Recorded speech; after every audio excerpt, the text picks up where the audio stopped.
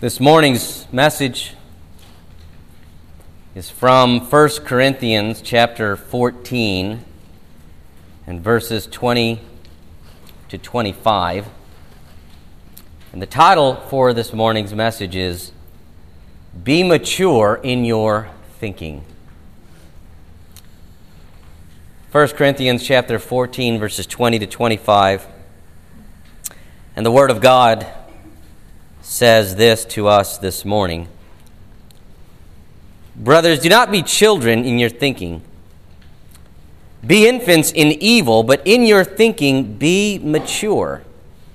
In the law it is written, By people of strange tongues and by the lips of foreigners will I speak to this people, and even then they will not listen to me, says the Lord.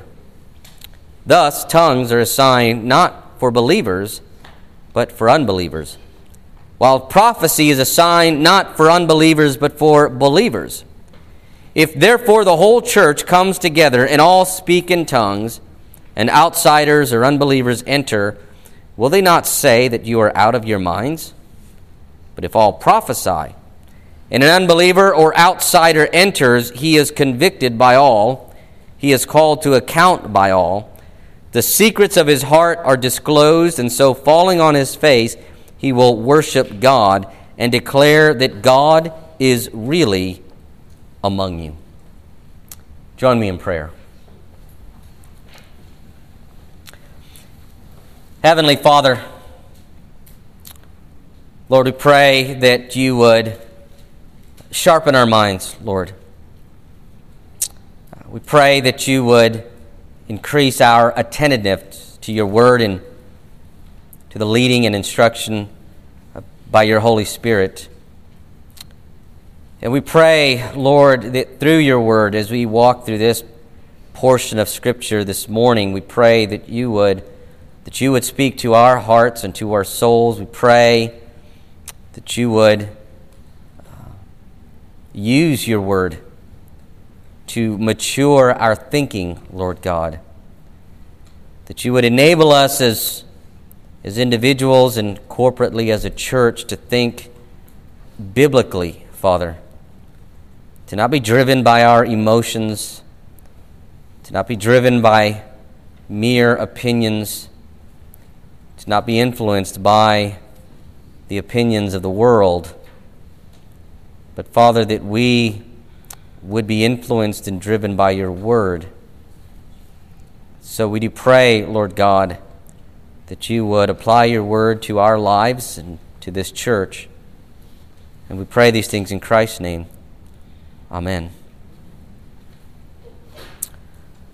When I was in seminary, I had a professor who shared a story with the class that I had never forgotten.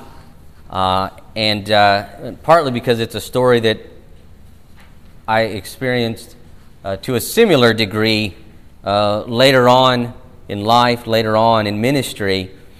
And he shared with the class that he had been asked by a church to be a guest preacher at their morning worship service, and he did not at the time particularly remember what he had preached on at that morning service, but he does remember that after the sermon, a very sincere woman came to him afterward and said to him, I really enjoyed listening to your message, and I enjoyed, hearing you. You were wonderful to listen to, but I don't need theology. All I need is Jesus Christ. Now, we all know what she meant by that, or I hope we know what she meant by that, but what the woman failed to realize is that her statement in and of itself was a theological statement, because Christ is not Jesus' last name. He is Jesus the Christ, and Christ is the Greek word for Messiah. And so by simply saying all I need is Jesus the Christ or Jesus the Messiah, she was making a theological claim and a theological assertion about the historical person and work of the man named Jesus. She was saying something theological about him. She was making a claim about his identity and about who he was and what he came to do. And as I said a few moments ago, I had a similar experience with that at a previous church I ministered to, where a first-time visitor, a first and only time visitor, came to the church and after the service complimented me on the eloquence of my message and how much he thoroughly enjoyed listening to me and thought I was a gifted speaker. But then he said, "You know, as much as I enjoyed listening to your message, I don't think that we really need doctrine. I'm not a fan of churches teaching doctrine. I think that all we need is the Bible." What this gentleman failed to realize is that the word doctrine simply means something that is taught and believed and adhered to. That's all the word doctrine means. Thus, when we teach the gospel, when we share the gospel of Jesus Christ with someone else, we are actually teaching the doctrine of salvation by faith alone in Christ alone. When we teach about the relationship within the Godhead between the Father, the Son, and the Holy Spirit, we are teaching the doctrine of the Trinity. When we teach that the Bible is all we need, that the Bible is sufficient for all of our deepest and truest spiritual needs, we are teaching the doctrine of the inerrancy of Scripture. What these people have in common is that they both viewed themselves as being spiritually and theologically mature. And they were genuinely trying to be helpful, all the while not realizing that their own aversion to the deep theological truths of Scripture was indicative of their own spiritual immaturity. They're not alone. They're not alone. In far too many evangelical churches, when pastors bring up words like justification or propitiation, or when they talk about topics like the sovereignty of God or the providence of God, they are often met with blank stares. Because these are not just fancy words and phrases. These are important biblical truths that the church is held to historically for nearly 2,000 years. That every Christian should know and understand and believe. These things matter if we want to know God rightly. The problem is that there are too many who think that words don't matter. What matters is loving Christ and knowing Christ and becoming more like Christ. That's what matters. That's what we ought to emphasize in churches. Not theology, not doctrine, not words and words and more words. But far too many Christians don't realize that you cannot love Christ rightly. You cannot know Christ fully, and you cannot become more like Christ apart from growing in your knowledge of God's Word. Apart from growing in your understanding of theology. Because the word theology simply means the study of God. And isn't that what we should be doing? Isn't that what we should spend our life doing? In other words, theological knowledge and spiritual maturity are two sides of the same coin. They go hand in hand. Too many Christians don't get this. And neither did the church in Corinth. And that's what led to most of their problems. Notice what Paul says in verse 20. He says, "Brothers, do not be children in your thinking. Be infants in evil, but in your thinking be mature."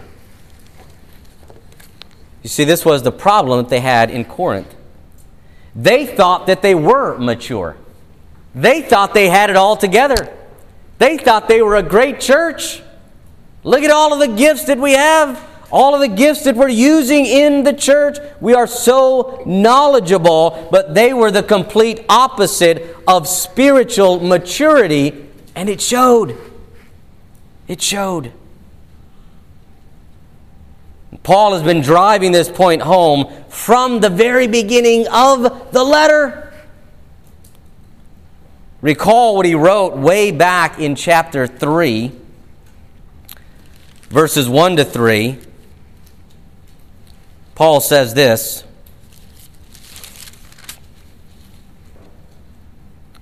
"But I, brothers, could not address you as spiritual people, but as people of the flesh, as infants in Christ. I fed you with milk, not solid food, for you were not yet ready for it. And even now you are not ready, for you are still of the flesh. For while there is jealousy and strife among you, are you not of the flesh and behaving only in a human way?" Ouch. Talk about a strong rebuke.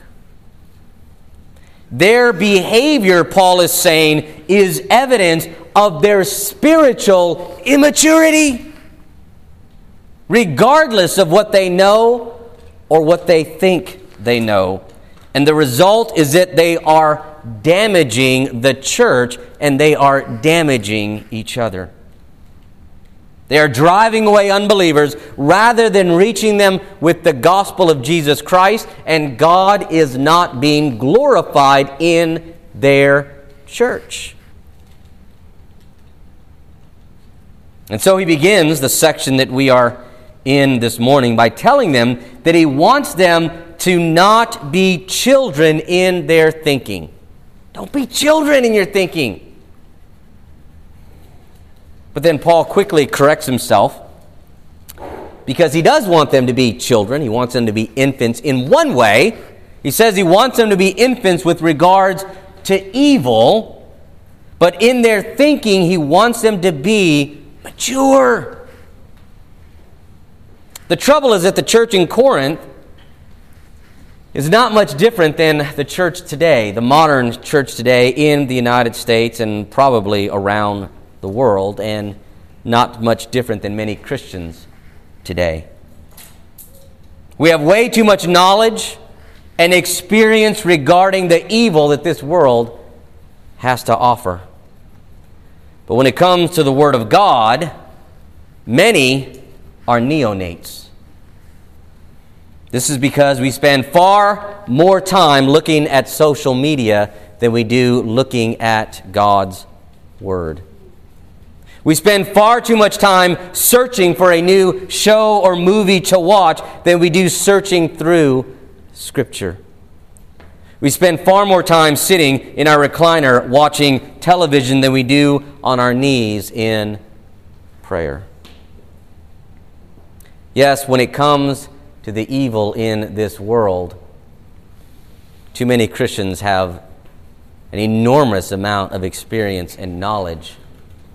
And yet, when it comes to the Word of God, are infants.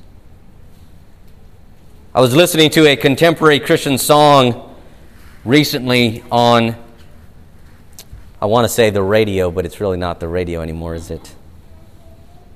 On the internet, where some of the words went like this: "I've done things I wish I hadn't done. I've seen things I wish I hadn't seen. Just the thought of your amazing grace, and I cried, Jesus, forgive me."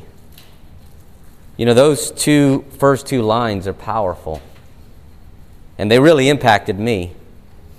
I've done things I wish I hadn't done, and I've seen things I wish I hadn't seen. For too many of us, when it comes to the evil that this world has to offer, we are far from being infants. And this is what causes many of the problems in our lives, in our homes, in our marriages, and in our church. Because we are infants when it comes to the Word of God. And Paul is telling the church in Corinth that this has to change. This needs to change if they are ever going to improve as a church. And so the first thing that Paul in verse 20 does is that he explains to them why he is making such a big deal out of this. You know, Paul has just spent 3 entire chapters talking about the gifts of the Spirit. Chapters 12, chapters 13, and chapters 14. 3 whole chapters on the gifts of the Spirit. And then he spends nearly 1 entire chapter just on the gifts of tongues and prophecy, and how prophecy is superior to the gift of tongues. So the question that Paul realizes that they may be wondering is, why is he berating this point? Why has Paul spent so much time on this point? Because he does not want them to be children in their thinking.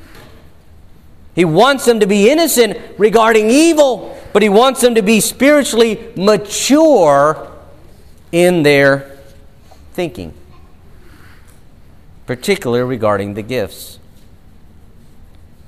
And so now what he's going to do is he's going to offer 4 more points in our text. First, he will offer the scriptural basis for his argument, which is what he's about to do. Then he will explain the theological purpose for uninterpreted tongues from an Old Testament perspective.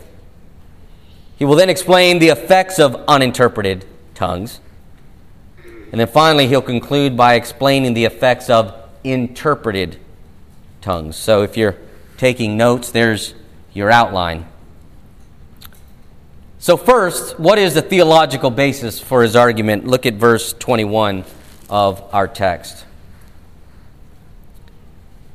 In verse 21, Paul says, "In the law it is written, by people of strange tongues and by the lips of foreigners will I speak to this people, and even then they will not listen to me, says the Lord."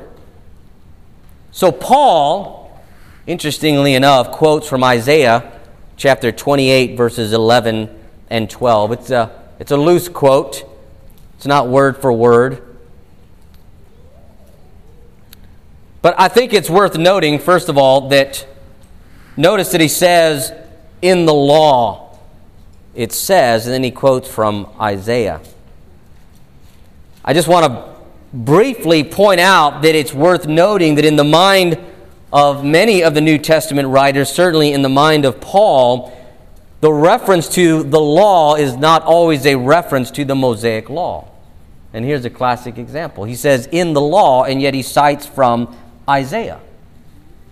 So I do think that this is one of many good examples in the New Testament that in the mind of the first century devout Jew, in the mind of the apostles, in the mind of Paul, all of the Old Testament was the law of God. There wasn't this neatly divided package of the Mosaic law and the ceremonial law and the judicial law. Anything that God commands is a moral law. We are bound by all of it, regardless of where it may be written. But it is interesting, as I said, that Paul cites from Isaiah 28, because the context of Isaiah chapter 28 is that God is condemning the northern tribe of Israel for all of their disobedience and their rebelliousness and their unwillingness to simply trust in God and to simply worship God alone and to not not put their trust and confidence in foreign alliances. And so God tells them that He's going to send them a sign. And that sign is going to be by foreign invaders. People who will speak a foreign language that they do not understand. And this will take place in 722 BC with the invasion of the Assyrians into the northern part of Israel. And many of those living in the northern part of Israel will be carried away captive into Assyria. They will be driven out of the promised land, driven out of the covenant community, if you will, by people who are speaking a foreign tongue. And so essentially what Paul is saying to the church in Corinth is, look, tongues or speaking in a foreign tongue was given as a sign in the Old Testament. It was given as a sign not for the believing people of Israel, not for the faithful, but rather for the unbelieving people of Israel, those who would not believe, and it was a sign of God's judgment upon the unbelieving people of Israel, that God used to drive the unbelievers from the promised land. And this is exactly what Paul says in verse 22. Notice he says, thus, in light of Isaiah 28, verses 11 and 12, thus, or therefore, for this reason, tongues are a sign not for believers, not for the faithful, but for unbelievers. While prophecy is a sign not for unbelievers, but for believers. And that just makes sense. You see, Paul is still thinking in terms of the Old Testament.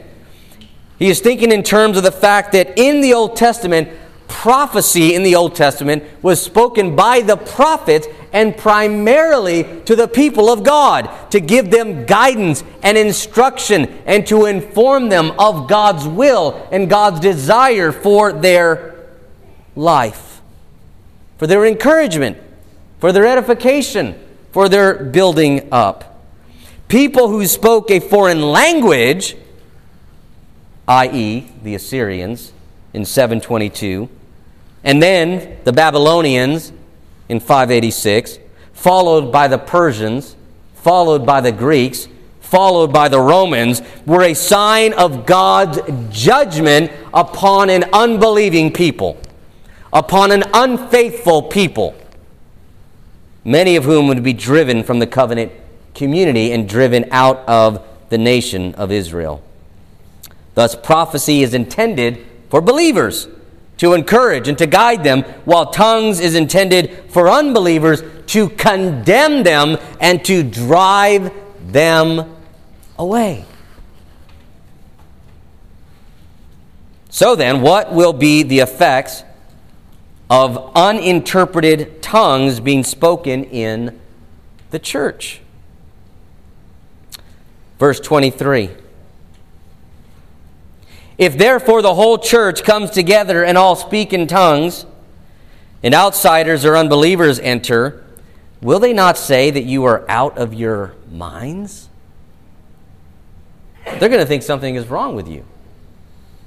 You're not normal. You're not in your right state of mind. And in fact, this is exactly what happened the first time we see tongues in the New Testament in Pentecost, right? Acts chapter 2. They're all speaking in tongues, and those who are standing around listening to them who don't understand what they're saying say what? They're drunk. They've had too much wine, so they're just babbling. Nobody knows what they're saying. So Paul says to the church in Corinth, this is what is going to happen if you all come together and you all begin speaking in tongues in a foreign language. Visitors are going to come in and they're going to think they're out of their mind. Or maybe they're drunk. A little too much wine with the Lord's Supper that they like to do every Sunday morning. They're not making any sense. And that simply is not going to benefit anyone, right? The saints are not going to be benefited because they have no idea what is being said if there's no interpreter. Unbelievers aren't going to be benefited because they're just going to think you're crazy or you're drunk or there's something wrong with you. And at the end of the day, God is not glorified. God is not honored. The saints are not edified. Unbelievers are driven away. They're repulsed by what is happening. It doesn't make any sense. And God is not honored. So then what will be the effects of interpreted tongues? Verse 24 and 25. But if all prophesy, and an unbeliever or outsider enters, he is convicted by all, he is called to account by all, the secrets of his heart are disclosed, and so, falling on his face, he will worship God and declare that God is really among you. Remember that tongues, when interpreted, is a form of prophecy. It functions in the way prophecy does. It has the same effect that prophecy does. The saints are edified, right? They are built up. They are encouraged. In fact, Paul says as much back in verse 5 of this very chapter. There he says, the one who prophesies is greater than the one who speaks in tongues unless someone interprets, so that the church may be built up. So they both have the effect of building up the church. Prophecy builds up the church, and tongues can build up the church if someone interprets. Then it functions a lot like prophecy. It encourages, it edifies, it builds up the church. But now Paul adds, it also has the benefit of piercing the conscience of unbelievers and driving them toward Christ. That is, for those who understand what is being said. If they understand what is being said, it will convict them and drive them toward God, not away from God. And again, it's interesting that this is also what we saw happening at Pentecost in Acts chapter 2. Yes, there were some who had no idea what was being said when the Holy Spirit was poured out upon the church and everybody began to speak in tongues. There were some who said, well, they must be drunk. No idea what is being said. But there were some who heard the gospel being proclaimed in their own native language. Remember, Pentecost was such an important festival that Jews would travel from all over the Mediterranean world and they would go to Jerusalem. They didn't all speak Hebrew. They didn't all speak Aramaic. Some of them who traveled from Rome only spoke Latin. And so there were some who heard the gospel proclaimed in their own language. And what was their response? Acts chapter 2, verse 37 says, now when they heard this, they were cut to the heart, and they said to Peter and the rest of the apostles, brothers, what shall we do? And Peter said to them, repent and be baptized, every one of you, in the name of Jesus Christ for the forgiveness of your sins, and you will receive the gift of the Holy Spirit. And then a little later in that same chapter, Acts chapter 2, verse 41, it says, and there were added that day about 3,000 souls. That's amazing. 3,000 souls. Paul is saying the exact same thing to the church in Corinth in verses 24 and 25. But if all prophesy, if all speak in a language that is intelligible, speak in tongues and someone interprets, if all prophesy and an unbeliever or an outsider enters, he is convicted by all, that is, by all that is spoken, not by all the people. He is convicted by all that is spoken. He is called to account by all, that is, by all that is spoken, by all that he is hearing. The secrets of his heart are disclosed, and so falling on his face, he will worship God and declare that God is really among you. And that's the point. That's the goal that Paul wants them to get.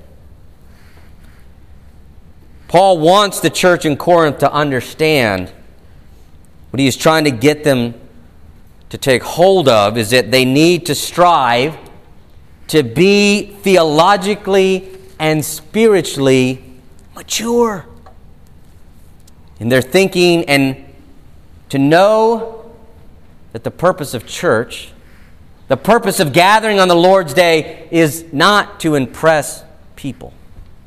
It's not to impress each other, and it is certainly not to do whatever we want in church, whatever floats your boat.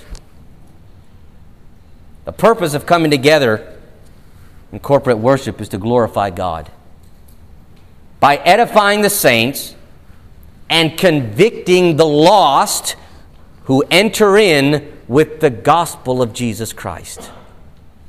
You can't do that if you're speaking in a language that no one understands.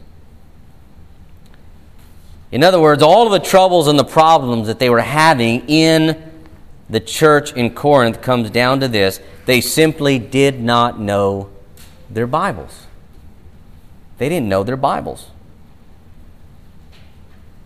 But you see, the spiritually immature don't ever know that they are spiritually immature, right? I mean, no one ever says that. No one ever admits that. You'll never hear a Christian say, "Oh, you know what I struggle with? I struggle with spiritual immaturity. I'm a spiritually immature Christian." Right? I've never heard a Christian say that. Now, if we're brutally honest with ourselves, I've heard Christians say, "You know, I really could do better in terms of my spiritual maturity. I could be more spiritually mature. I could be stronger in my faith, but I'm not spiritually immature." I mean, that person over there, that person is spiritually mature, right? But they don't know it. But I'm not spiritually immature. You see, Paul's point to the church is that if they had studied their Bibles, that's really, I think, the point that he's making in this text. If they had studied their Bibles, if they had studied their Old Testament, which they had, as Paul did, they would have known that tongues is a sign for unbelievers. It is a sign for unbelievers, for those who refuse to believe in order to drive them away from the covenant community. And in the church, we should not want to drive people away. We should want them to hear the Word of God, be convicted by the Word of God, and be driven to the cross of Christ for grace and mercy, forgiveness and love. This was Paul's concern and prayer for the church in Corinth. And it's a prayer that I have for this church, that we would not be children in our thinking, that we would be infants in regards to evil, but that we would be mature in our thinking, that we would pour ourselves into God's Word, that we would grow stronger in our knowledge of God and in the things of God, so that it would impact our lives and therefore impact the church. So that when we come together on the Lord's Day, the saints would be edified and encouraged and built up. And when unbelievers enter into our church, they would hear the Word of God being faithfully proclaimed, either from the pulpit or in conversation, and they would be convicted and cut to the heart and driven to the cross of Christ for grace and mercy. Let's not make the mistake that the church in Corinth made. because they simply did not know their Bibles. Let's pray. Gracious Heavenly Father, Lord, we pray that you would give us a greater hunger for your word. Lord, we pray that you would give us a greater desire to know you, Lord God. To not be content with where we are in our sanctification, but that every day we would have a greater desire and a greater zeal to be just a little more like Christ, to know just a little more about Christ and about you and the Holy Spirit and all that you are doing in our lives and in redemptive history. We pray, Lord God, that you would take away our desire for the things of this world, the comforts of this world, the pleasures of this world.